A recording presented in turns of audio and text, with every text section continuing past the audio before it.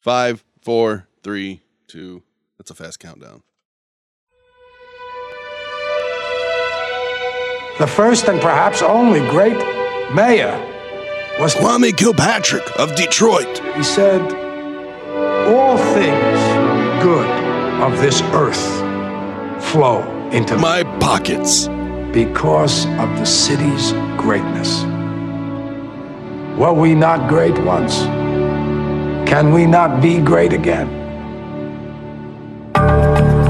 I feel that this city is going to explode. I am talking guns. I am talking corruption. It all began with Text messages. This is an incident that will not go away, not as long as I am mayor of this city. You asked interrogative questions around my face. It's gone. What are you doing? That is not paid for by them. That is paid for by the people of Detroit. You might be qualified, ML. I'm not qualified for this job. Let me tell you something. You want to go right now? Okay? You want to go right now? Hey kids, it's your old pal ML Elric, and I have to start the show with a little disclaimer because I'm not really big on milestones. I don't celebrate my birthday or anything like that, and I didn't want to mark the 15th anniversary of the text message scandal, but Sean insisted. As you know, Sean cannot get enough of the Kwame Kilpatrick story, so Mark, I hope the bell is ready and well rested.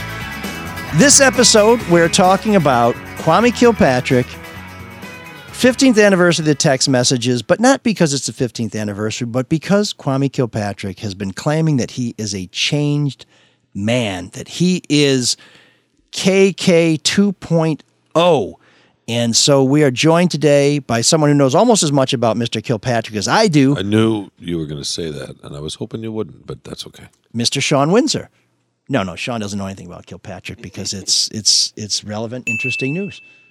He just knows about Your glasses. That was the big topic on Sean's mind. Oh, I like the intro, by the way. The first few notes I thought were Aliens, and then I realized it was Shawshank Redemption, but then you had Al Pacino, so it was a nice mix. Hoo-ah. It was City Hall.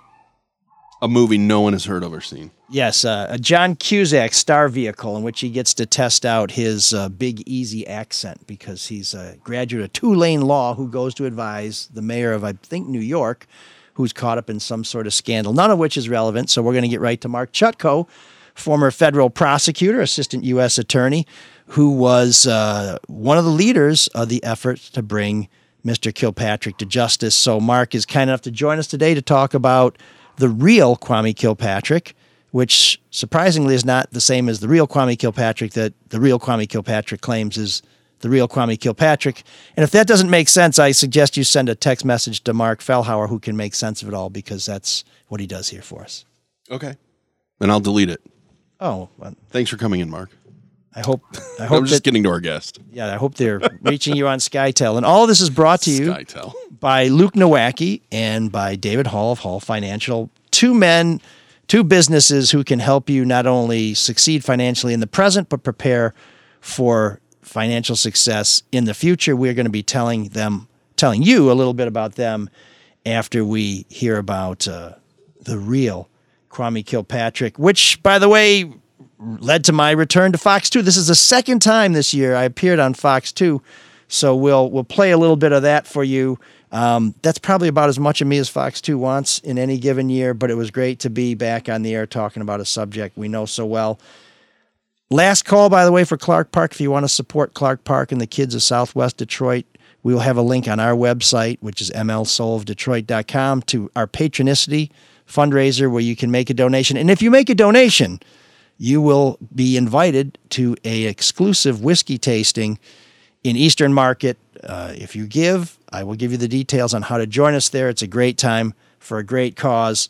And the other way to support the show and good causes is to subscribe to our YouTube channel, which is ML Soul of Detroit. We do tend to stop the live broadcast before we get to room 7609. So if you're listening at home and you're listening exclusively to us, you will find a special feature this month on room 7609 that we will talk about a little later in the show. So, Mark, it's great to have you here. Great to be here. We're not joined by Kwame Kilpatrick. I don't know how to reach him now but I imagine if I had a lot of money to give somebody, he would find me. He's probably going to be listening, so I hope get so. some note from him. Yeah, no, I hope so. If we do encourage people to donate to the show, I don't think that's why he's listening. He's more on the receiving end of the donor recipient continuum. But he says he's a changed man, and that's one of the things that I find really hard to believe. You reviewed the federal filings. How is it that he says he's a new man? I don't know. The filing didn't seem to represent the guy that I knew. And just like you, I read all of his text messages, probably 300,000 text messages total. So I really got a feel for who he was. And, he claims that he's become a new man, that he's been introspective in prison, but seems like the same guy that entered prison 8 years ago. So he really hit the jackpot when President Trump released him, commuted his sentence at the end of his administration. And you would have thought that he would have been thankful and quiet and just hoped that everyone would go away and just leave him alone so he could start his new life. But it doesn't seem to be the case. The jackpot wasn't enough for him, so he wanted to reduce his term of supervised release. And, when you look at the filing itself, it seems that his request is really a pretext for something else. So he's saying that he had restrictions on his travel, and that was why he needed to reduce his supervised release because he couldn't travel out of Georgia. But in fact, his probation officer was granting every request for travel that he made, so that it didn't seem like that was something that was really hindering his ability to lead his life. And that's interesting. It seems like he would want to travel for another grift. I mean, that's kind of what it feels like you might be getting to here. Another way to separate people from their money. Yeah, well, he certainly wanted to travel to Florida because that was where he had started some Kickstarter account to get a new home in the Orlando area that was supposedly a gated community, and started that effort until he realized that the federal government wanted its money back. And is he brazen or is he stupid? Did he think people weren't going to catch on to that or see that? Did he think the courts weren't going to see that?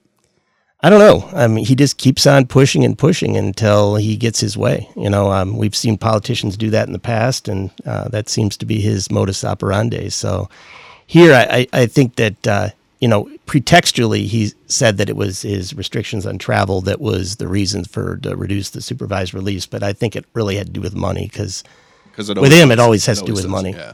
Yeah. I mean, here, with a supervised release, he had the federal government poking in on his finances, and that's not good for him. I mean, he wasn't able to continue his Kickstarter collection for his new house, and so you can bet your bottom dollar that a year from now, once supervised release is over, that Kickstarter account will be funded again.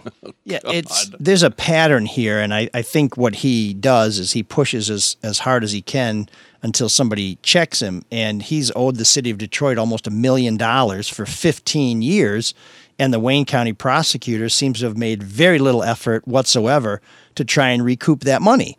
Now, after he was convicted of multiple counts of public corruption in 2013, the feds put a restitution order on him. I think the SEC's after him too, the IRS, and of course there's what he owes for the corruption from the City Hall criminal enterprise. And he was pretty much didn't have to make any payments because he was behind bars. Once he gets out, he starts trying to make some money, and I think he presumed that the feds would be just as derelict as the Wayne County prosecutor or whoever handles restitution for Wayne County. But Mark's successor in the public corruption unit, David Gardy, and some of those folks, they get pretty angry when somebody owes the public a lot of money and pretends that they don't, and then gets out of a gated community that we were paying for and then wants to move into another gated community and expects us to pay for it. Well, it's one thing if the first gated community is prison. It's another thing if the second one is some posh digs in Orlando that is probably nicer than anybody he left back home in Detroit can call home. It's just, I mean, he says he's a changed man, but I've seen no evidence of it. I mean, you've read the text messages. What could possibly be different about this man? Yeah, I go back to your case when you got the text messages and sort of spurred the Wayne County prosecution, and we followed that whistleblower trial involving Gary Brown and Harold Nelthrop very closely, and throughout the whole thing, he not only denied that he had had an affair, but also denied that he had fired Gary Brown. And lo and behold, there's a text message that says to Christine Beatty, "Remember when we fired Gary Brown?" And, I think to this day, if you were to ask him if he fired Gary Brown, he would say no. I mean, the text messages don't lie. They basically were, his thoughts from his brain to his thumbs to sending it to his colleagues. And they basically formed the basis for the federal prosecution, too. And, we went through 6 months of trial. We had 24 of 30 counts of conviction beyond a reasonable doubt by perhaps the most diverse federal jury that the Eastern District has ever known, and yet he's saying that none of it ever happened. I mean, he was there every single day, wearing a different suit every single day, by the way. I don't know how he had that many clothes for a 6-month trial. I think he did recycle the burgundy velvet blazer, because I think I saw that more than once. That was more than once? Yeah, I never really noticed it, but it was very plush. My colleague, Jen Blackwell, at one point pointed out about 3 months into the trial that he had not worn the same outfit twice. And, the rest of us who were public servants like him, I had 5 suits from Joseph A. Banks that, I cycled through each week, and I knew I had different ties maybe. But then I started watching. I'm like, oh my gosh, you're right. He really does have an endless supply of clothing. Where is he possibly purchasing that? Those are things that I think juries notice. They probably thought to themselves, I don't have that many clothes. How is it possible that a public servant does? But getting back to my point is that, he had an opportunity during that trial to contest the allegations against him. He sat there for 6 months watching the endless supply of audio tapes and text messages and witnesses and his own colleagues, administration officials, testify under oath. And when he had the opportunity to testify himself in his own self-defense, he declined. Here's what I give him credit for, though. He knows the game is really played with the public, and that's why he can say, yeah, I admit to the adultery, because that's what most people are going to focus on. I mean, the public, they love sex. Money, they love those kind of stories too, but it can get really complex as to what are RICO charges. I mean, that kind of goes over everybody's head. So he can go out there and say, yeah, I did this. Is 28 years worth it? I'm a new man. And I think he believes that people will accept that. The problem is he should know better that a court wouldn't accept that. Do you agree with that assessment? Yeah, I don't know where he's coming from, where he only will acknowledge his philandering of his wife, because that wasn't anything to do with the trial that we had. We basically removed all that stuff. In fact, didn't want to pollute the jury by talking about any of that kind of information. So, it was established beyond any doubt that he had committed these crimes, and everyone knew it in the courtroom. ML, you were there. You knew it. He was the only one that didn't. You don't hear Bobby Ferguson going out there and claiming that he was innocent. I think he probably knows better than that. But Kwame Kilpatrick, for whatever reason, does not want to be looking like he was unfaithful to the city of Detroit. He was only unfaithful in his marriage, apparently. Well, somebody did ask him what happened, what brought him down. Mark, we've got some sound from when he was on the Today Show talking about basically what he thought he was guilty of. 2008, it was revealed that my tremendous character flaw and lying and manipulating of my own wife and family with having an adulterous relationship was put out in the public. And I had to protect my family and my then wife. It was tough. What a hero. Yeah, no, he protected the family and the wife that he betrayed. But, the thing is, he's been playing this same note for all these years, thinking that people will forgive adultery, which, however you feel about that, that's up to you. My approach to covering these stories is screw whoever you want, just don't screw the taxpayers. But the truth of it is what Mark said a moment ago. He fired a cop who was doing his job. He ruined the careers of a couple of police officers who were among the best in the department, who were working hard to serve the people of Detroit. He did all kinds of things that had nothing to do with sex. That lawsuit, that whistleblower lawsuit, the reason why Gary Brown and Harold Nelthrop were awarded millions of dollars by a jury was because he destroyed their careers. They were whistleblowers trying to tell the authorities what was going on. And frankly, he was so dumb about it that Gary Brown would have taken his job back if he'd given it to him. If he'd put him in charge of the parking department, which he ended up being in charge of eventually, he would have said, just get me back on track to get my full pension, and we'll never talk about this. But this bravado, this feeling that come and get me, we're going to say and do whatever we want until somebody comes and gets us, that plays sometimes in the court of public opinion, but in the actual court, it doesn't go very far.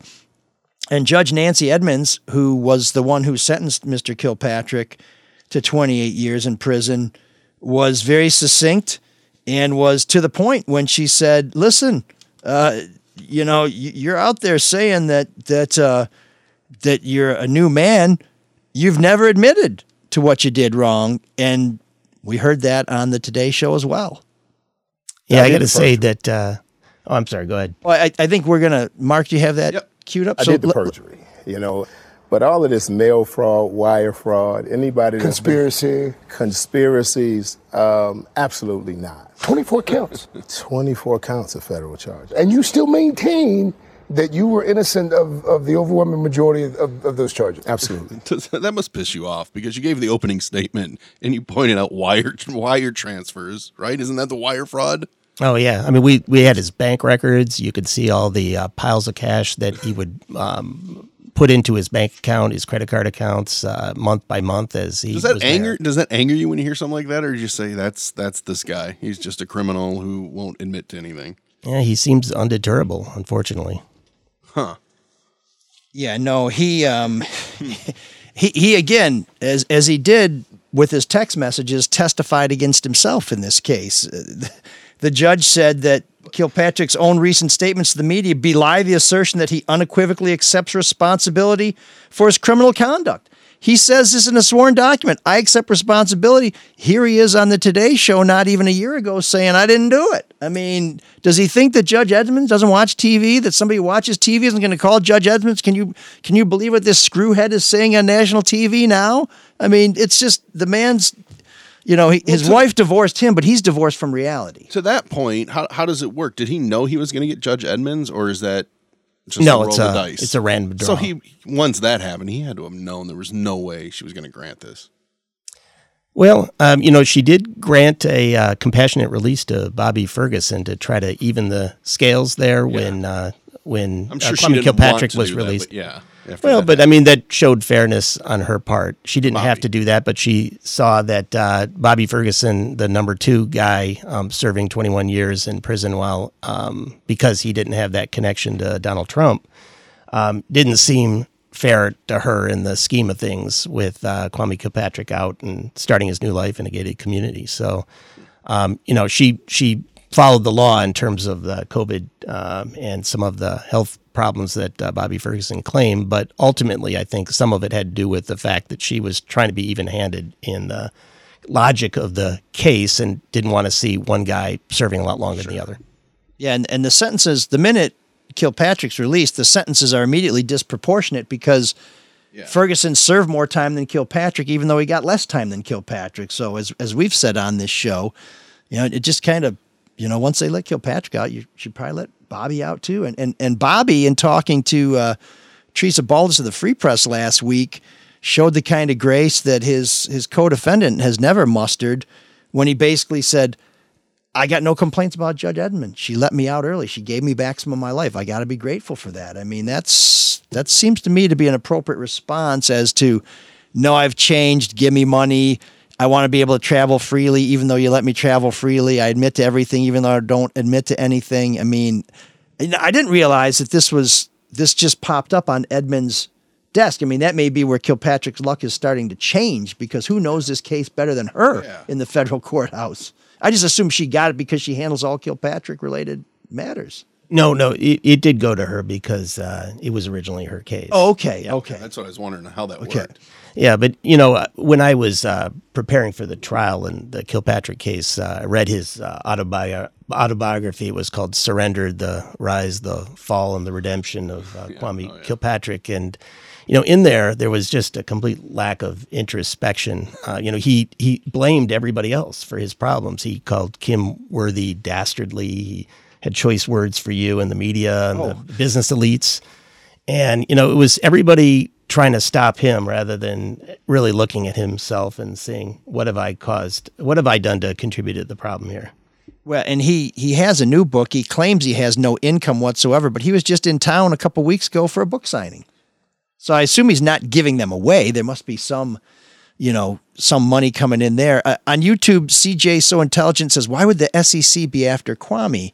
And Mark, you may know, but my recollection is there was a pension case where he was giving away millions of dollars of retirees' money, and there were some fines as part of the resolution there that haven't been paid. Right. Yeah. No. As the mayor of Detroit, he was an ex officio member, trustee of the both retirements, police and fire, and the general retirement system, and that was a complete pay-to-play system there, and SEC got wind of that, and they brought a case against him. I believe it was a default judgment that they ultimately was awarded. But yeah, he owes them money. He owes the IRS money. He owes the city of Detroit. So all of that is going to be very difficult to collect on the minute that this supervised release term is over in a year. I mean, you were able to track down a lot of money, not just from transfers, but cash. I mean, you guys found cash. Do you suspect he still has money hidden somewhere, or did you think you found all of it and marked it all and know where it's at?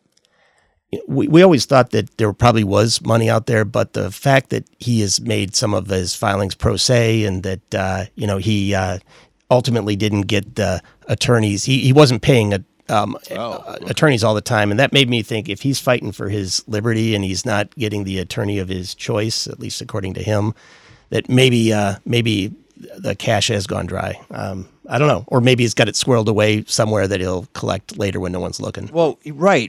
Why not end the supervised release? Because if you have to tell somebody, well, I need to go to the Caymans, somebody might say, well, I think we're going to follow you to the Caymans, and you go into some bank with an empty bag, and you come out with a bursting bag, like the vacuum cleaner bag that they smuggled money in way back when. Mahlon Clift. Yeah, I mean, to me, when he says he doesn't want to be watching where he's going, it makes me wonder if he's trying to beat a path to the money because he needs the dough. Yeah, that's actually a thought I hadn't had. Was with supervised release, he has to have a legitimate reason for his travel, and they're not going to let him go to the Bahamas or the Cayman Islands or somewhere else that you might have some lax banking.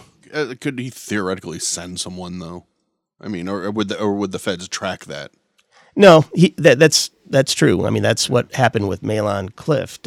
Bobby Ferguson, toward the end of the Kilpatrick administration, when everything was falling to pieces, basically gave $90,000 in cash to Mahlon Clift, a buddy of his from, I think it was college, and stood up in his wedding and just said, hey, look, you got to get this to Kwame. And he put it in his, I think it was in his vacuum cleaner for safekeeping, and then gave it to him in 2 tranches. But that would be the way to do it. And, frankly, in supervised release, it's not the same level of supervision. You're just basically checking in with your probation officer once a month and make sure that you're not taking drugs or, committing bank robberies and things like that. Wait, you're saying that is or is not? Like, what is his supervision like right now? It's fairly lenient. Oh, really? Yeah, it's just basically a check-in. There's not a drone hovering over his house right now. Just like there weren't black helicopters and news helicopters hovering over the Manoogian mansion or following his family everywhere it went, like he claimed. I mean, but he has to get approval for travel, like we were right. Certain things, yeah. Now, one of the things that has puzzled me is, in the end, the restitution that he was supposed to pay as part of the RICO case was somewhere in the millions of dollars, and now he only owes in the hundreds of thousands of dollars. But the court has said he's only made $5,000 in payments. How do we go from millions to hundreds of thousands? Where did that couple million come from? During the appellate process, he challenged some of the restitution award, and government, we conceded at the time that he was right as to the kind of causal nexus between his actions and some of the losses. They're very difficult to show how the losses really transpire. There's no formula, right? You have to kind of build a case for that too. And then he and Bobby Ferguson were found jointly and severally liable for the restitution. And because a lot of money had been seized from Bobby Ferguson, a lot of that then was used to pay and satisfy the money judgment. And Kwame Kilpatrick benefited from that. So once again, someone else paid for him. Yes, even the money he says he's paid, he has not paid. It was taken by force, and it wasn't even his money. Right. No, there was no voluntary surrender of money in this case, and certainly not by Kwame Kilpatrick. How much is he supposed to be paying per month right now? I don't know what it is. It's pretty minimal, like $100 a month or so. So he's going to have still a tab owing. And Bobby Ferguson's were that low. I would assume his would have been that low. Right. So to act like you can't pay that, first off, it's ludicrous that it's that low. Why is that? Why is it only $100? That's a good question. I haven't followed exactly why it was made that way. I mean, in some cases with defendants that don't have the financial resources or means, the concern is, hey, we want to get these people back out there and productive members of society if they've got this big weight on their shoulders. Yeah, don't start them stealing banks again, so they can make their restitution payment on the bank robbery. Oh yeah, because that's why they'd rob a bank. Yeah. To pay restitution. I can guarantee you a year from now, you are not going to be seeing more restitution payments by Kwame Kilpatrick. And the government can still try to go after that, get money judgments against him, but it doesn't seem like money judgments make much of a difference. Can the IRS take money from him? Yeah, they can garnish his wages if he has legitimate wages. I don't know exactly how he declares his income right now. Well, this is one of the things that I'd love to know. I mean, I imagine he's not making a fortune with these book signings. I'd be surprised if he made enough money selling books to cover his travel expenses. But he says he's a preacher, and I wonder who ordained him. I haven't seen anything about that, but it reminds me. Did. Yeah, well, he ordained himself. There was a laying out of hands, I guess, but he's the chosen one. Remember? It reminds me of when he was a teacher. And this was after he came back to Detroit from Florida A&M, where he claimed he had a teaching certificate and he didn't. And I reported that, and that's one of the reasons why his folks went after me at Channel 4. But more on that another time. There was a provision at the time that when the school district was short of teachers, a substitute teacher could teach as a full-time teacher as long as they were working on their certification. So he got a job teaching, and by all accounts was a very good teacher, very good mentor, very good leader of young people. Next year, they needed teachers. He was still a substitute teacher, became a full-time teacher again. Same deal, supposed to be working on his certification. Never sends them what he's working on, never shows them he's making progress towards his certification. So the third year, Detroit Public Schools says, we can't let you teach anymore, because you were supposed to be working on your certification. You haven't shown us that. You're not certified, and this program only allows you to do this for 2 years before we have to put the brakes on. And Kilpatrick sent a letter to these officials who were trying to make him follow their rule, their law, and said, my mother talked to the superintendent, and he said it would be okay. So I'd like to keep teaching. And I think then they said, no, I don't think so. And I wonder if that's the same thing that's happening here with his ordination. That I'm planning to be ordained, but in the meantime, I'm a preacher. I'm speaking the word, and you can see him on Instagram talking about Bible study and all these things. But it just seems like if there's no one holding that ruler up, holding that yardstick up, requiring him to prove the truth of what he says, he just hopes people will believe it, and some do. Yeah, I don't know how many people are following or part of his flock. That'd be interesting to know. Yeah, and I think he does preach at different churches. I'd love to talk to those people. Yeah, it seems to be an online ministry. I don't know. It's he's no Benny Hinn. I'll say that for him. Right? Anybody remember Benny Hinn? No, it must be something from with the amazing hair, comb over, big TV. Yeah, I mean, there's Sean. Hi, Sean. Fantastic coif. Well, we got into your field of comb overs, so. Yeah. Well, I don't have enough to comb over. But no. Sorry, I checked out. What? Hey, what? That's rude. 5 years ago, Patrick. That's rude. 4 years. Sorry. Well, you know, the good people of Fox 2 thought it was a big enough story to put me back on the air. Did you wear your Spartan jersey when you went on the air?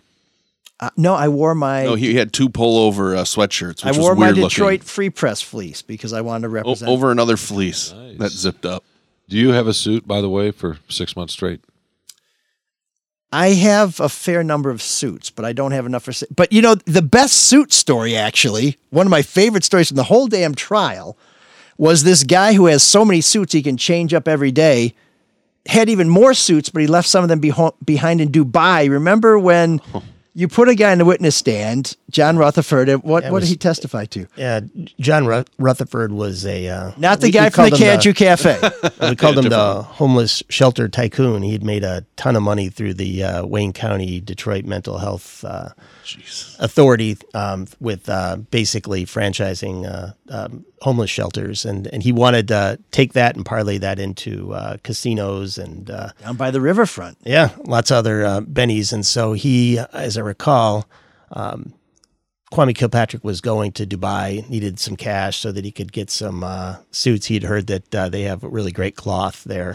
So got $10,000 from Rutherford to go, and then he had brought it back, the swatches of this specialized cloth, to this guy named, I'm trying to remember his name now, Alabioso was his tailor, and he put that suits together for him.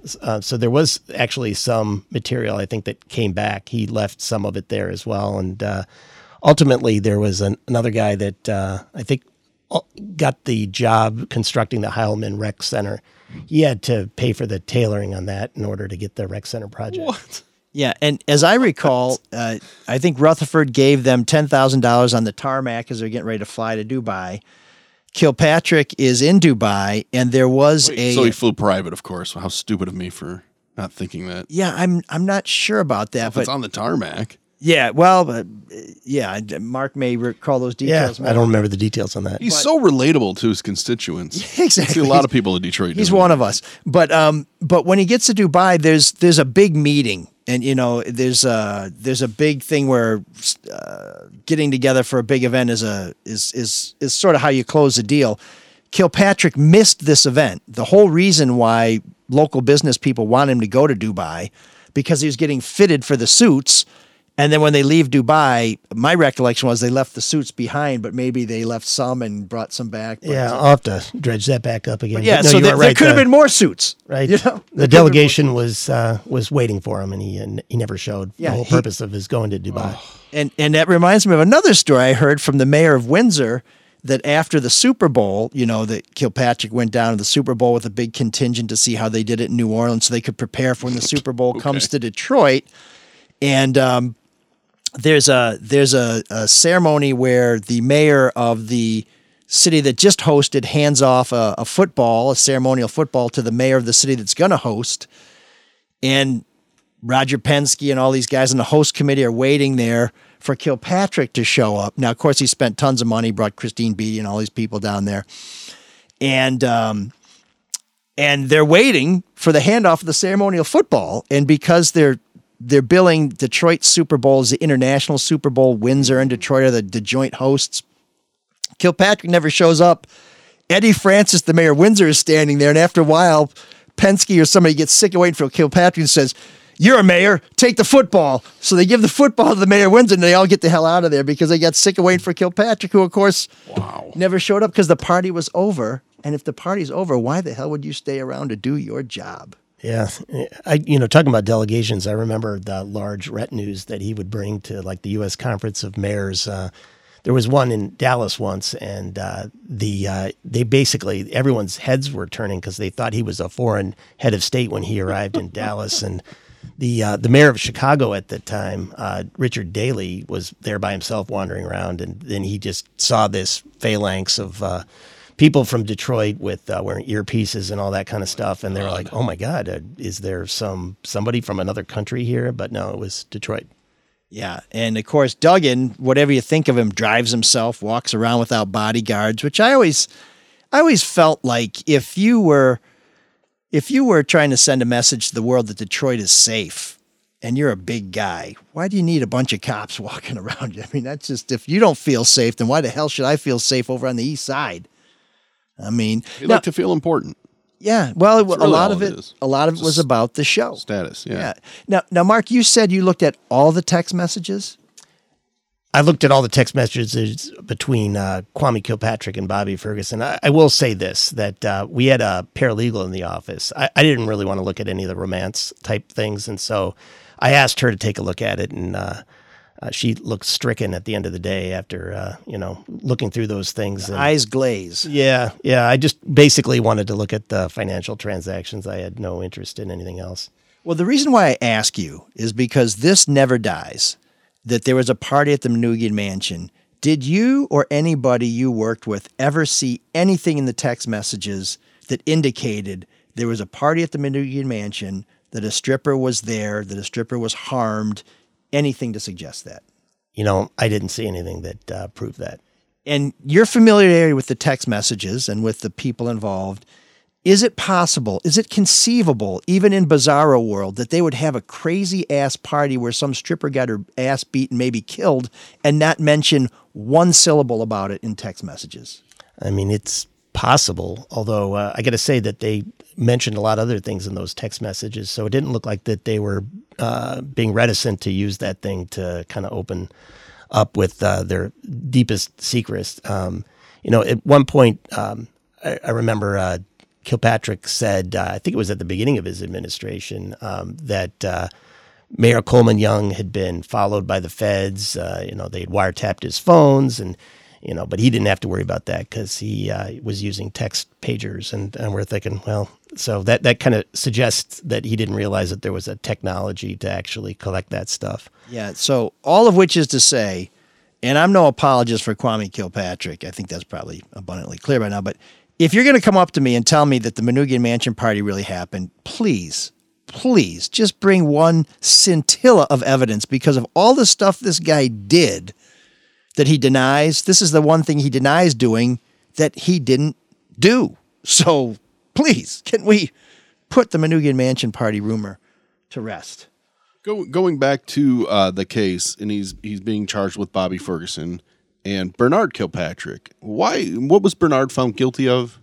He was found guilty of tax crimes. The jury hung, and I don't know what the vote count was, but they hung on the RICO charge against him, against Bernard Kilpatrick. So he ended up, I think, serving 15 months for tax crimes. And how much money did he end up bringing in? Because he took bribes, correct? Yeah, he was getting a lot of money from Rutherford, cases from of champagne, Carl Cato. Yeah, I mean, he was one of those indispensable members of anyone who had to do business in the city. Were you satisfied with how he was found and what he served? Well, I definitely thought he was part of the conspiracy. Yeah. The way he conducted himself the way he conducted himself at the trial, he sort of sat apart from Kilpatrick and Ferguson, who were just kind of yucking it up the whole time, So he took it together. seriously? Yeah, I think they thought they were going to get acquitted. They were shocked. I don't know if you were there, ML, when the verdict was read, but their jaws just dropped. I think that they figured that this was just a 6 months that they'd have to endure, and then they'd walk. This is what I'm flummoxed about with Kwame Kilpatrick. I think he's a really smart guy, but he is just not self-aware at all. And it kind of goes back to him not accepting responsibility for what he did. I find it amazing that you could sit through that trial and be shocked that you're found guilty of so many counts. That's amazing to me. I don't know. To me, when I think of Kwame Kilpatrick, I think of the guy who wears a Speedo to the beach. Everybody else knows you look like shit, and you're sitting there saying, if I had a little more oil, I could shine But he's not dumb. I mean, you wouldn't characterize him as dumb, would you?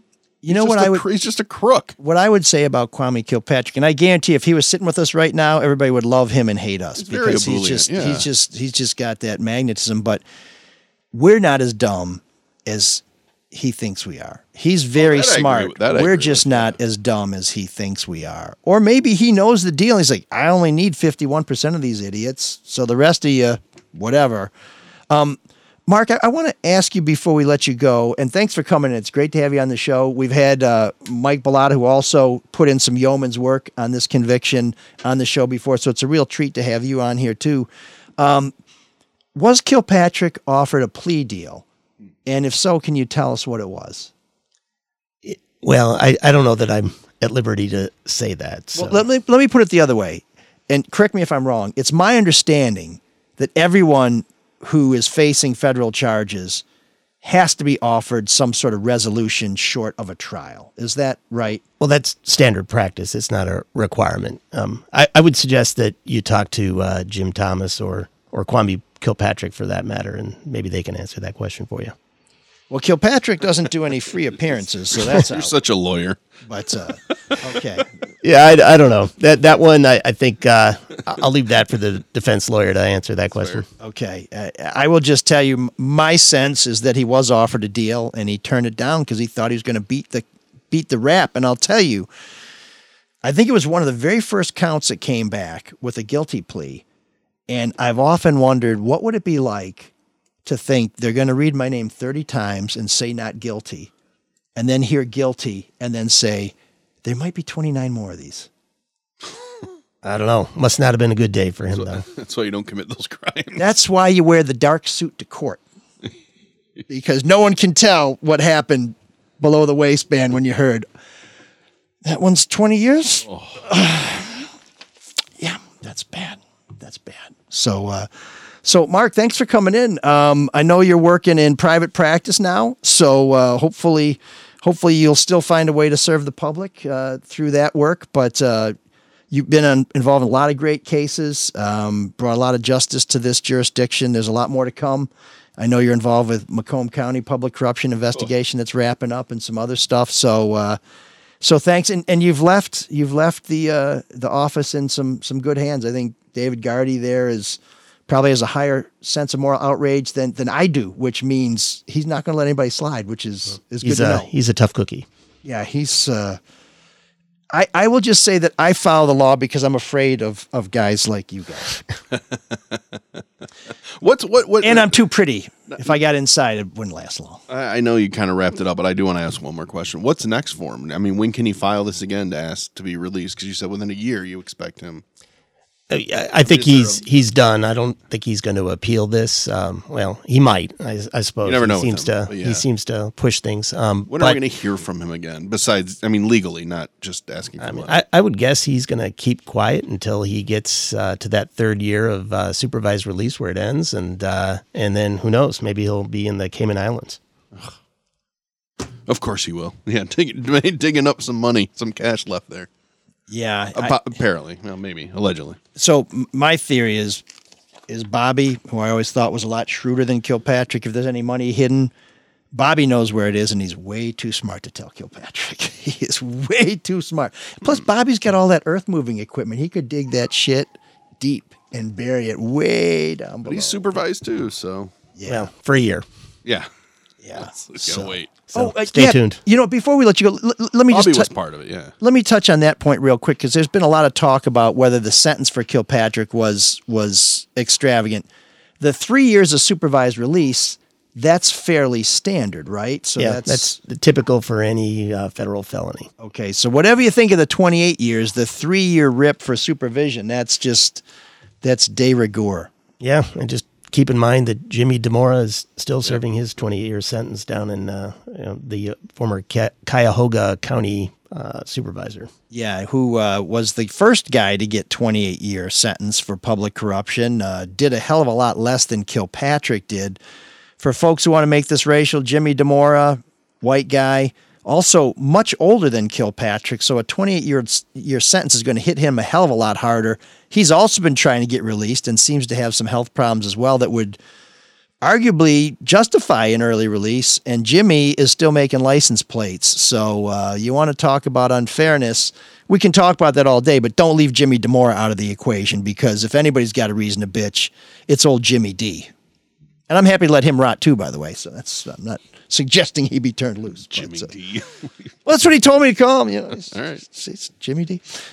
Mark, thanks very much. Yeah, great to be here. And we look forward to having you back on again. Maybe for the can you wait till the 20th anniversary, Sean, or you want to get him back? Whenever he wants to come back. Still with us, Okay. Sean. All right. You got an open invitation and Sean's blessing. So you don't do any better than that on this show. Sounds good. Okay. See you then. Thank you. Take care. Thanks for coming. If you do have a pile of money and you have a big financial decision coming up, maybe purchasing a new home, a new car, or something cosmetic, you got to know how that decision is going to affect your current and future financial goals. That's why we recommend Luke Nowacki and his team at Pinnacle Wealth Strategies. They can help you plan for all your financial goals, both today and well into the future. Give Luke a call. He's a good man. 248-663-4748 for a complimentary consultation to see if your plans do align with your goals. And there's one thing about Luke that never changes, that when you call him, he'll make it all about you, sweetheart. Securities and investment advisory services offered through Royal Alliance Associates Inc., member FINRA SIPC. Royal Alliance Associates Inc. is separately owned, and other entities and/or marketing names, products, or services referenced here are independent of Royal Alliance Associates Inc. So Luke will set you up for the future today. But if you need some cash right away, David Hall's the man to call. Exactly, yeah. Say you have a lot of debt, and you don't want to keep paying those high rates, because mortgage interest rates, on the other hand, they're the lowest they've been in about 4 or 5 months. And now the holidays are behind us. You have these bills coming in. It's time to consider consolidating your debt with a cash out refinance. You can use the equity that you have in your home to put yourself in a better financial situation.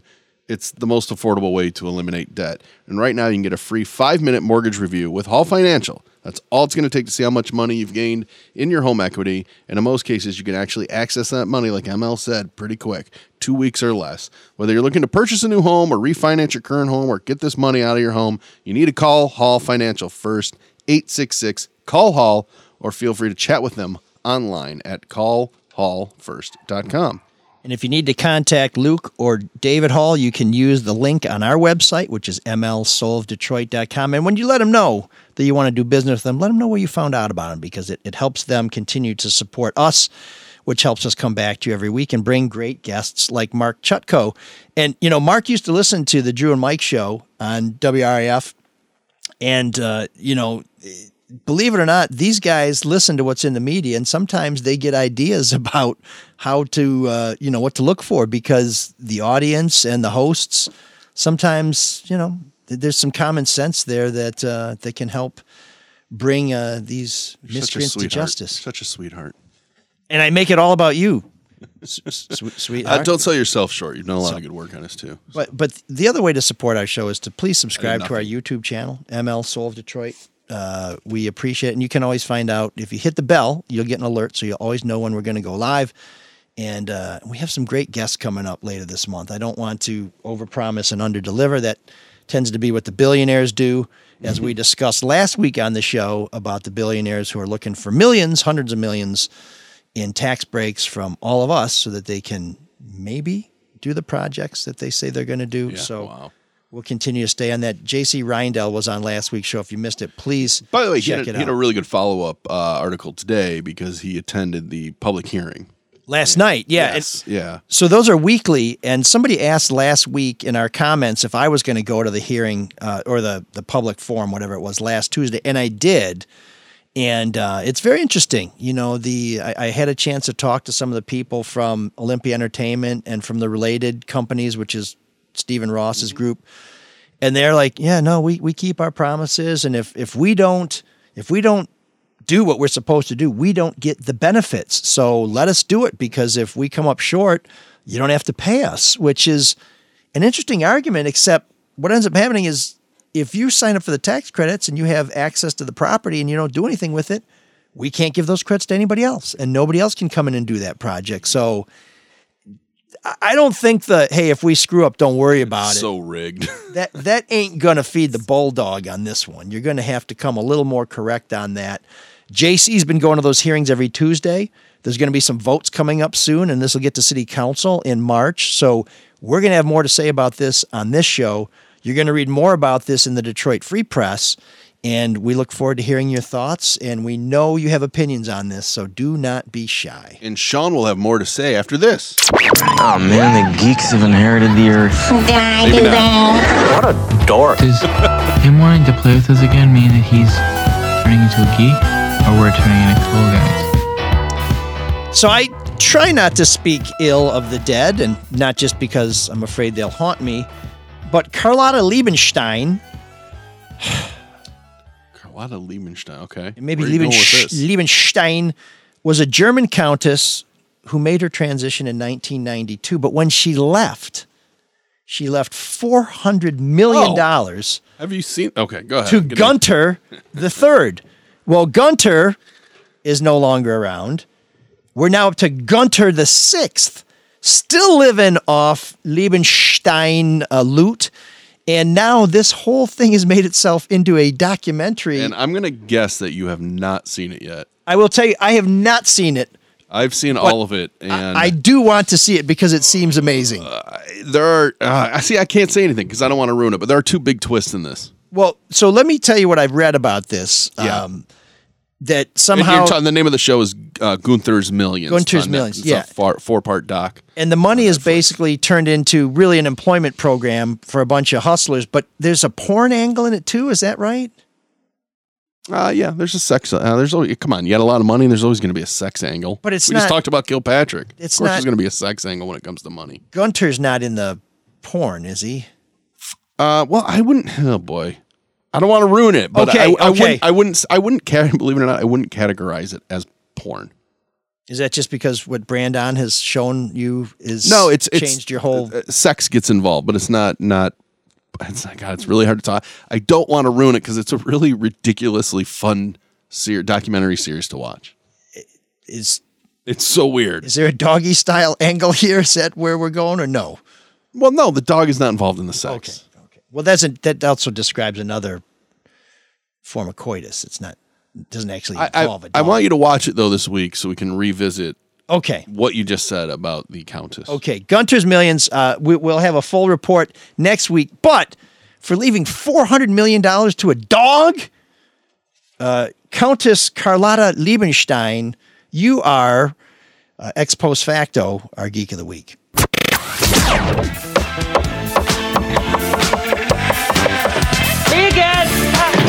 There's an all-night party in room 7609.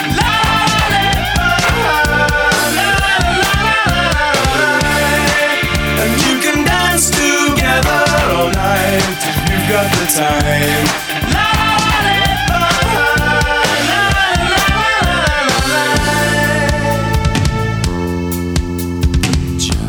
So it's been great to hear from all the shoegazing fans out there. Who knew? So many people knew how to gaze a shoe. It's crazy. And we want to, or as Christopher Walken would say, it's crazy. We want to play more of your favorite shoegazing tunes in room 7609, but we're going to have to wait till March because it's Black History Month. And so we want to highlight some of the new wave bands that have been led by black performers or that consist entirely of black performers. That second category we're really searching on, so if you can help us, please send us something. In the meantime, here's the Fine Young Cannibals with a song that could have been written by Kwame Kilpatrick. I'm not the man I used to be.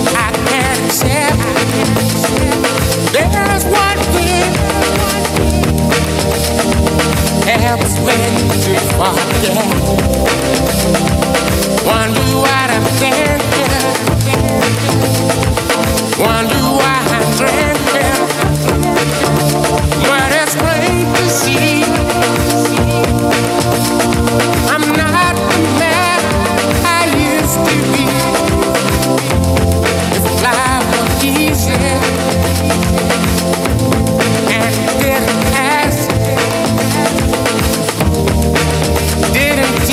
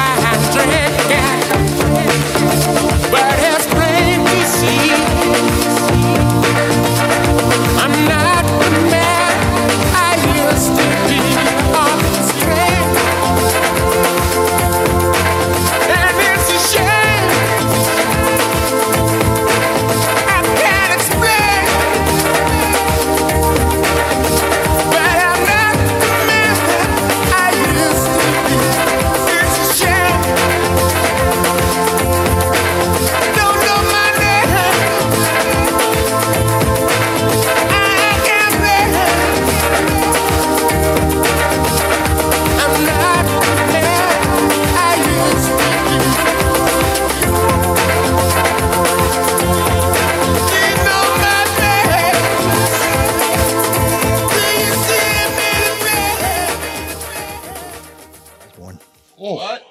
Hey, that was the Fine Young Cannibals with playing a hit from yesterday with Not the Man I Used to Be here on.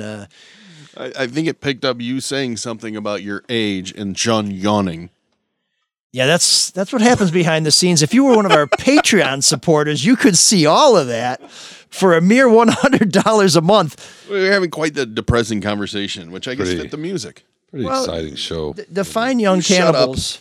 The Fine Young Cannibals are sort of a. Well, I don't mean the show is great. I said no. I said no. Saying when we're not recording, it's pretty exciting. I said no ragging on the show until we're an hour in. I'm saying the show is great, but when we're not recording, well, I guess we're recording, but we're taking a break like we're playing a song, the behind the scenes banter. Well, bring that energy now. That's what I was being facetious about. That's exciting. Bring that energy now. I think it's pronounced fastidious, but thank you. No, I'm a little sore, a little out of it, a little sore today. Is it Gunter the Fourth? Get you with that dog? No. My car. Here we go. Yeah. My car got stuck. I didn't realize this at first. Sometimes on pavement you get a little impression, a little, kind of not quite a pothole, but so your tires go down into this impression. Well, there was ice on it this morning, and I couldn't get out of it. I tried to rock it, so I finally got out of the car. Where is this at? Is this at your house? No, I was under a carport, and it was also melting, so it was dripping on my back as I was trying to push this and rock the car out of this little impression, this indentation. Oh, please let there be some surveillance camera or a ring camera that's happening. And I got it rocking a little bit, and I could barely, I just about get it up over the little incline there to get it out on the level, and I couldn't quite do it. So finally I figured out I could pull. And it was a little bit more effective. I opened the window and then used the door jamb to pull. And I finally got it out, but I'm not 30. Were you by yourself? I did, and I got it out. So what if you got this thing rolling? And then I was hurt. No, I as soon as I got it rolling, I stopped it. I mean, I pulled the other way to stop it. But I paid for it on the drive over. Yeah, I was not feeling. My God, it was yeah. So you know how it is in your mind. You think, oh well, yeah. I used to be able to do this kind of thing all the time. Oh, yeah. I didn't even think about it. I'm like, I'm not that far from 60. So you just, fuck. Well, you're like, so a guy grew up with Bill Tekos, amazing goalie, was on track to be in the Olympics. I think he was going to school in the UP playing hockey at Tech or Northern or something like that. Same bunch of guys, car can't get moving. They put a board under the back wheel. Oh, no. Back then, everything was rear-wheel drive. Board shoots out, hits him in the knee, hockey career kaput. Oh. So it could have been worse. No, I was kind of looking around, and I was on the ground I was on there was no ice on that. It was just in the impression. And I was looking around thinking, okay, what's the worst that can happen here? Sure, the car to me in that way. I wasn't worried about getting seriously hurt, but I just didn't consider the strain of muscles you don't use when you're trying to move something. Yeah, you normally don't do that motion. So I just thought of another parallel. Your Olympic dream is over now too. You're never going to make it. It's over. This is my no Olympic more dream. gymnastics. Yeah. It's the podcast Olympics. It's my Olympic dream. Pentathlon over. So the decathlon was gone a long time ago. The melting off the carport it soaked up my back, which is fine, whatever. So I've been kind of cold, wet, and sore this whole show. So sorry about that. Wow, this is some. Hey, Mark, I know I shouldn't laugh at it, but why is it so funny to me? But you didn't need me. Is Mark? You didn't need me. Always need you, Sean. What are you talking about? You had Kilpatrick, so maybe I was sort of defeated. I wanted you to defend him when I saw the. So that reminds me of another pre-show kind of lineup. I was Fine Young Cannibal song. Why can't I drive? The ice is so cold. That's not bad. My car won't roll.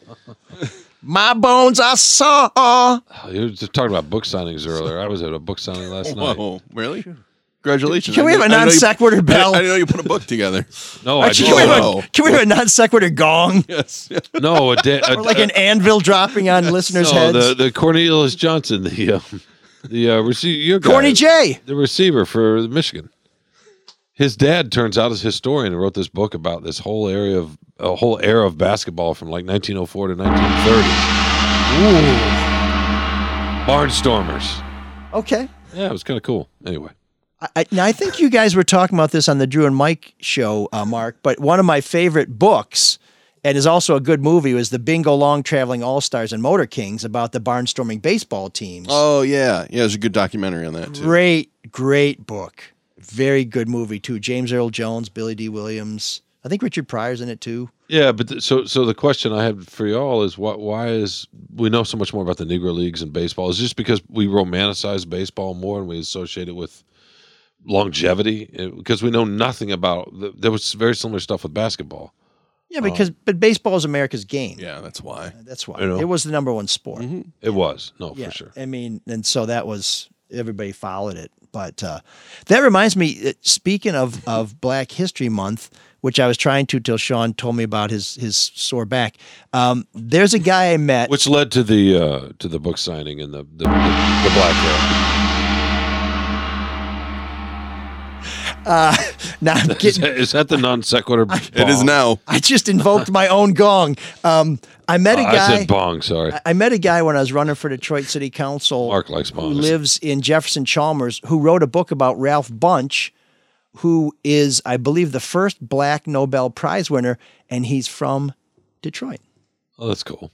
So let's not forget about Dr. Bunche either. I did want to ask Mark because I like to do this now. Oh no! Here he goes again. I want to know what because you're the man of culture, the man of pop culture. He's got especially. all the culture. What are we watching these days? What are your recommendations? He's just like what some do we need yogurt. to stay away from. Oh boy, I have What are you been watching? Cottage grudgingly cheese. watching The Last of Us. I thought you didn't like it. You said you I didn't care about the but, characters. but I think it's gonna get. Well, see, I thought episode 4 got a little bit more into that. Well, everybody went crazy over episode 3. I've not seen any of it. Fucking drove me up a wall. Nobody told me this was science fiction. I would have watched if I know it's science fiction. I thought it was one of these where somebody It's The Walking Dead. It's somebody The in a Walking Dead. friend group commits suicide, like that movie, that show on ABC with Ron Livingston kills himself, and they spend 2 years talking about how much they really liked Ron Livingston.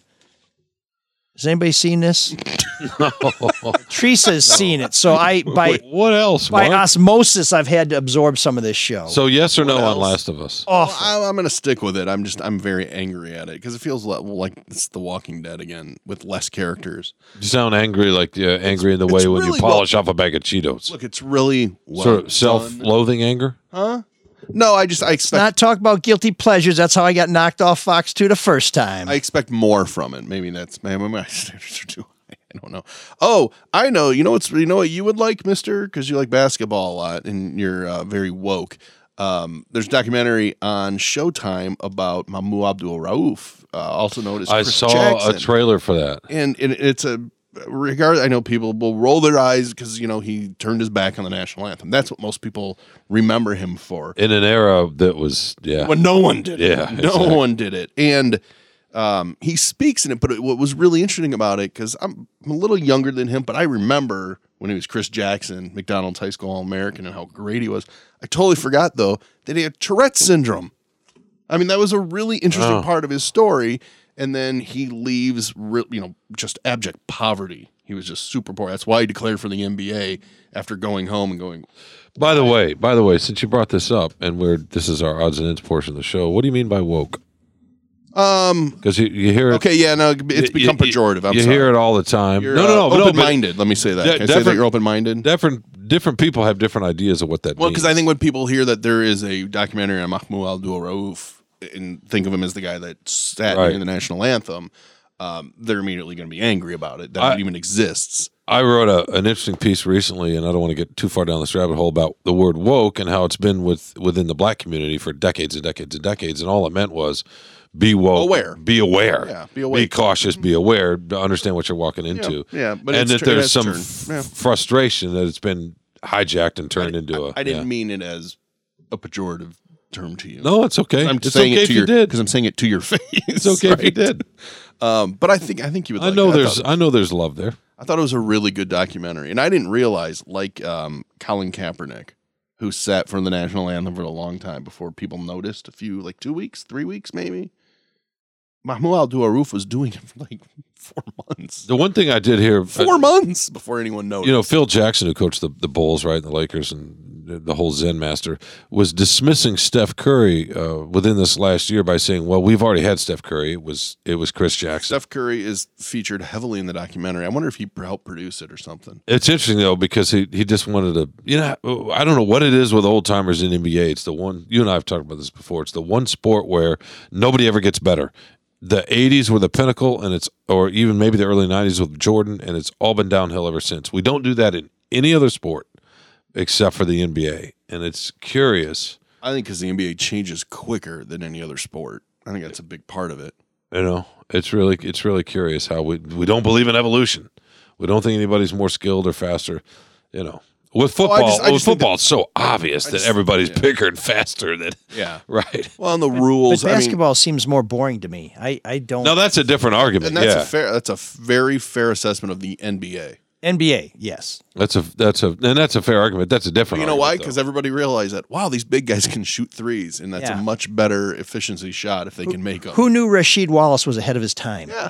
Big guy steps out and hits a three instead of standing in the paint and trying to pick up the change. I have so many friends Rob Ory that bitch about the NBA, and I get it. I understand why you wouldn't like it. I'm not a diehard NBA guy. The problem is it's so skilled that we don't even know what we're looking at. Or we take it for granted. On any given night, you can see 4 or 5 plays that are just outrageous, but you don't think of it that way. You know, people hitting a step back, turnaround, 35-foot shot with a defender in his face. So many. George Mikan did that every night. So many guys can do it now. It's true. That's why, there's so much skill that it's almost boring. And the Europeans, is that right? The Europeans have changed it because they were skill-based, and they were kicking our ass on the world stage, and we were all about they had big guys that could shoot. Yeah. Athleticism, right? Yeah. And now we have athletes with that kind of skill. It's crazy. How do we get here? Well, I was just going to ask you, what's the best? This is what happens when you do Black History Month in room 7609. You kind of get off the rails real fast. Because there just aren't that many bands to talk about. But we are going to bring them forward. Do the voice. She drives me crazy. You do it. Sean drives me crazy. Oh, yeah. When he gets his car out of the ditch and he drives. What's the best new name for a basketball player? I need a massage, by the way. Will you help? I'm trying to send you a massage, but just move on. Because I pulled some muscles. Oh, okay. That presumes there's some muscles there. What's the best? best? A little bit under the fat. What's the best new name or chosen name for a basketball player ever? Steve Hoyufat, the French player. Oh, that's not bad. Not what I was thinking of. What are you talking about? Like a nickname, or is that what you mean? Somebody legally changed their name. Oh, I see. Because I think Steve Hoyufat was his birth name. I mean, Kareem is pretty great, isn't it? World Be Free. Oh, World Be Free. I was going to say Meta World Peace. That's not bad either. That's pretty stupid. That's not bad either. But World Be Free is great. Yeah, World Be Free is great. Eagle Ball, too. Do people do that anymore? What's that? Change their names like that? When's the last time somebody did that? Well, I think for religious reasons, yeah. Right, but just for World Be Free or remember Meta World Peace. Marvin Hagler legally changed his name to Marvelous Marvin Hagler because Howard Cosell would not call him Marvelous Marvin Hagler because it wasn't his name. Oh, that's awesome. Were you a Hagler fan? I was not really big into boxing. But, I liked Hagler. Loved him. Hagler was from Boston, and there was a story I heard he would go up to a place, I think he owned a place in northern New Hampshire, which is, you know, when they say the White Mountains, it's not just because there's snow. It's a pretty homogeneous place. Yeah.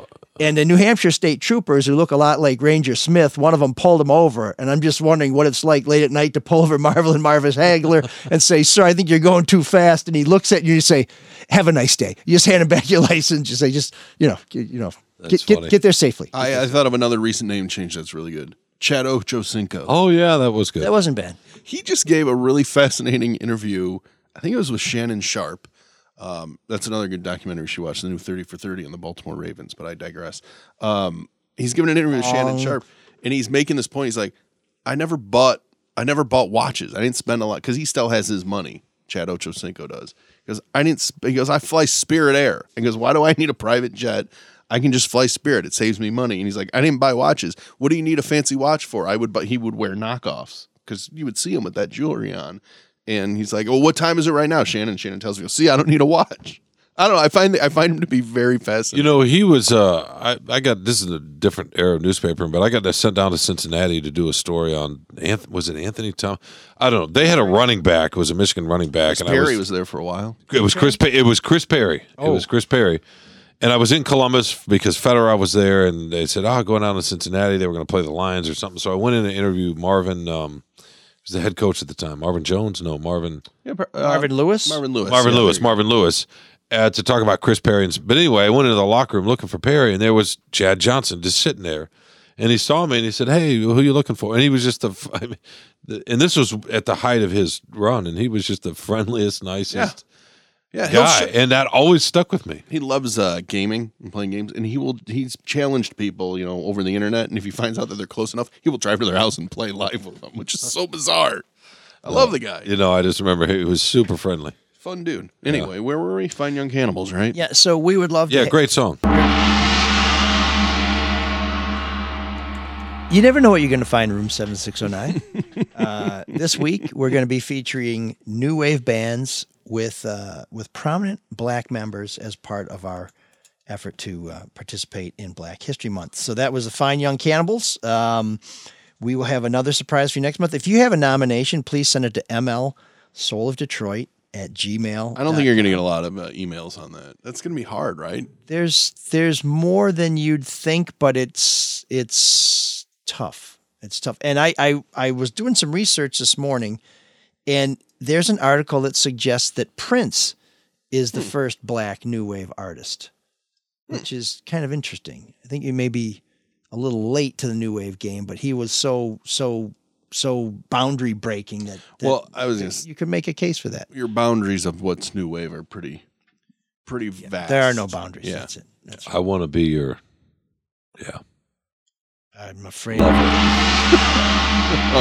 Prince. Okay. Yeah, that's Prince. Come on, man. I knew what it was. I didn't know where you were going with. Yeah, I don't know. You're asking for a back rub a minute ago. What the hell? We talking about a back rub? Horny German shepherds. It's more of a shoulder massage. Yeah. That's when you know you stayed too long.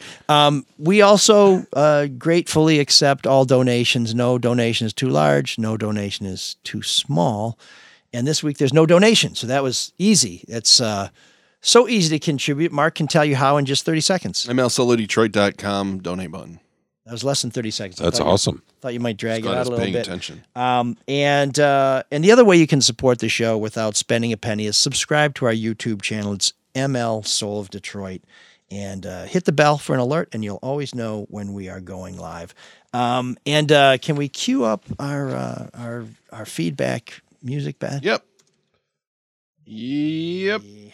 Maybe not. Yeah. There we go. Buzz me mellow, right? Yes. Okay. I'm returning a text, Sean. You don't have to. I was curious peek if on you me. did that from the laptop or from the board. So, laptop. Brett Madcat Peel gave us a 5-star rating. We invite you to rate the show on whatever platform you're listening to. We really do love to get your ratings, even if you hate us, rate us, because it all counts. Well, rate us 5 and then rip on us. That's true, too. Yeah, you can be ironic. Said, or dichotic. What did you say? Whatever. You'll catch on replay. Brett writes, loved hearing Blur on the show. Would love to hear a month of Manchester artists such as the Stone Roses and In Spiral Carpets. Only if it doesn't include the Smiths.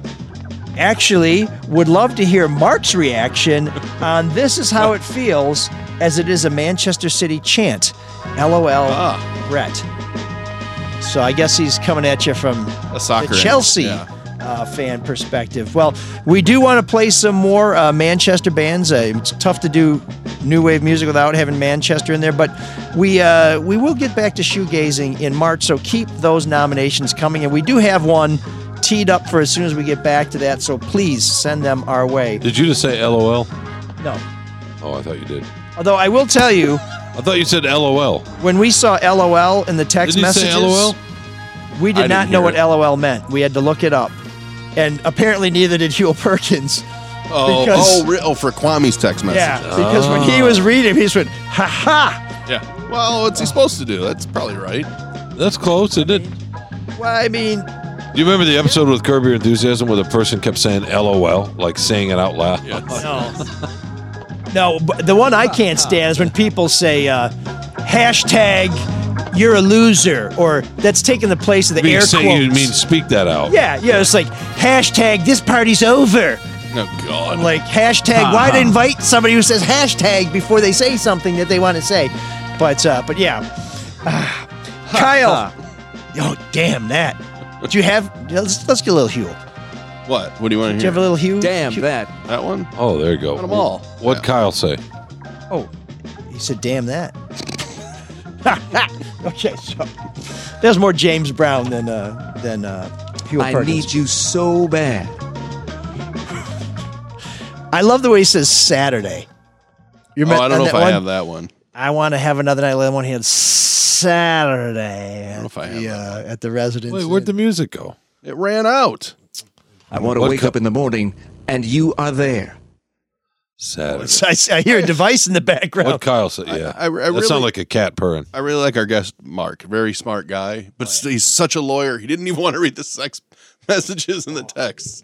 Well, you know, when I mean, he was so focused on his job. I'm sitting there, when he what?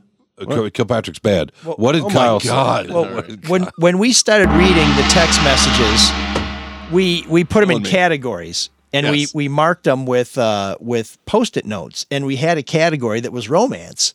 Romance. And after Yeah, reading a lot of couple romance pages, there. you're like, we need a subcategory because it was like hardcore. You know, I mean, it got pretty salty. I appreciated that Mark was like so focused on the financial crime aspect of it. Oh, yeah, no. Which is why he does that job, because I would just be digging in. I don't care about that. Let's hear the sex. Well, and you know, the reason we wanted them was not because we wanted to know whether they're having an affair. We wanted to see if there were indications that there was public corruption. Yep.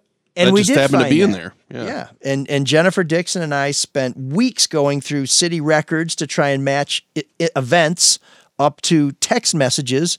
And we did. And in the end, when you look at the indictment, it read very much like the work that was published in the Free Press, which is, you know, Jennifer is working on another killer investigation right now. The Free Press, 33 cents a month now. Please subscribe. Freep.com. Come on, man. Help us out. Love you. So here's what Kyle said. Man, you did a great job with the questions you asked. I was initially excited, but this whole project is sweetheart deal for the wealthy, which I get is part of the perks of being a billionaire, but it's bullshit. And Kyle's referring to last week's episode, Billionaire Bonanza, where J.C. Reindell, the Free Press, came on and broke down some of the benefits that the Ilitch family and the Rosses are looking for to put another $1.5 billion in developments into Midtown Detroit. Kyle Damn says, that. and I think Kyle's with you on that one, Huel. The reason the jobs are going to pay $95,000 is because that is what it costs to live there. A simple bureaucrat like myself will never be able to live there unless I marry money. Then I will be the next Sean Windsor. Just wanted to tell a joke at his expense. Love the show. I don't disagree with him. That's what Kyle says. That's nice. Sean did marry very well. Thank you, Kyle. Love you. And that's it for another Oh, week. wow, Unless, okay. although Well, Sean, Sean, No, no, do you have anything else, we're Sean? no, we're done. We had some nice odds and ends. We had a nice guest. We started reasonably on time. No, it's been great. had a health update brought to you by Kaiser Yeah, Permanente. a little, like you said, odds and ends. So we're doing all right. Okay. Nothing to tease for the Carlos and Sean podcast. Yeah. What are you going to do after the Super Bowl? There's nothing to talk about. Yeah, no, we've been trying to The Pistons suck. The Red get Wings suck. I'm going to see the Wings Tigers tonight. suck. Actually, gonna go see the Wings Tonight? Yep. I thought they're playing. Oh, they're playing again Thursday, right? Yeah, they're playing tonight. Calgary. Edmonton is in town tonight. So I'm going to go see Connor Connor McDavid. McDavid, Leon Draisaitl. A serious question: how does that bum you out? Because it's such a dead period of sports. You know, not to give away too much proprietary information. When this Big Ten basketball, inside both of the our Free teams Press stink. but we do have. This is bleak. We had a conversation recently about just how creative we're going to have to get because. Well, the Lions rule the day. Yeah. Absolutely, and Michigan football, does a lot of selling of subscriptions for us too. So Michigan State not so much this year, but yeah, no, it's we've got 8, and the Tigers aren't going to be that good. So no, we got a long way. April in the D. Yeah, how are you going to pitch? We got the NFL draft. Pitchers and catchers report. Who's going to get excited about Matt Boyd's return? I know we got the NFL draft, which will help a little bit, and huge. then there's going to be so much interest in the Lions that even the little mini camps. Ooh, this will be interesting to see if this moves the needle. The USFL. Oh, that'll be interesting. Now, look, Will that move the needle? You know what would be crazy is if Based the Pistons here. won the lottery and we get Wembanyama to cover. Mm-hmm. That would help. That would help. Do you think readers will care about the USFL? I mean, it's pro football. That's a good question. It's not That's a good really- pro that's football, a but really it's good question. professional. You know what? Doesn't it depend on how many local former athletes are there? Like maybe former Yeah, Lions maybe or so. former Wolverines or former Sparties. Yeah, maybe so. So I don't know. We're going to talk about the Lions on the podcast with Carlos. We're probably going to have Dave Burkett on, kind of looking at the playoffs and then measuring, where the Lions need to go next to try to get to that level. What about the XFL? Is that done? Don't we have another league? No, I think that's coming back, right? Is it? So we have the XFL and the USFL? Yeah, they'll eventually merge. Yeah, that sounds good. Now, professionally, I know That as a sounds sports good. fan, you want to see the Pistons get the best guys ever, but how do you feel when you The see Wings, a guy too. with a very difficult name who could be the Pistons' next draft pick? You mean in terms of spelling or Can he pronouncing? change In terms his of name? either, yeah. Can he Well, change his name? The world be free or something? You get used to it, right?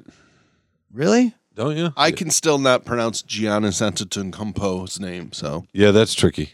And The he's- Wembenyama, I think, is a little easier. Wembanyama. Wembenyama. You've been practicing. No, that's not. Show off. That's a little easier than Antetokounmpo. Yeah. Everybody just calls him Giannis, right? Yeah, or the Greek Freak. Greek But Freak. no, people don't call him that anymore. I don't know why. Yeah. Or Who as knows? much. Maybe the freak is demeaning. It's not woke enough or something. I don't know. Rick James. That was a high compliment from Rick James.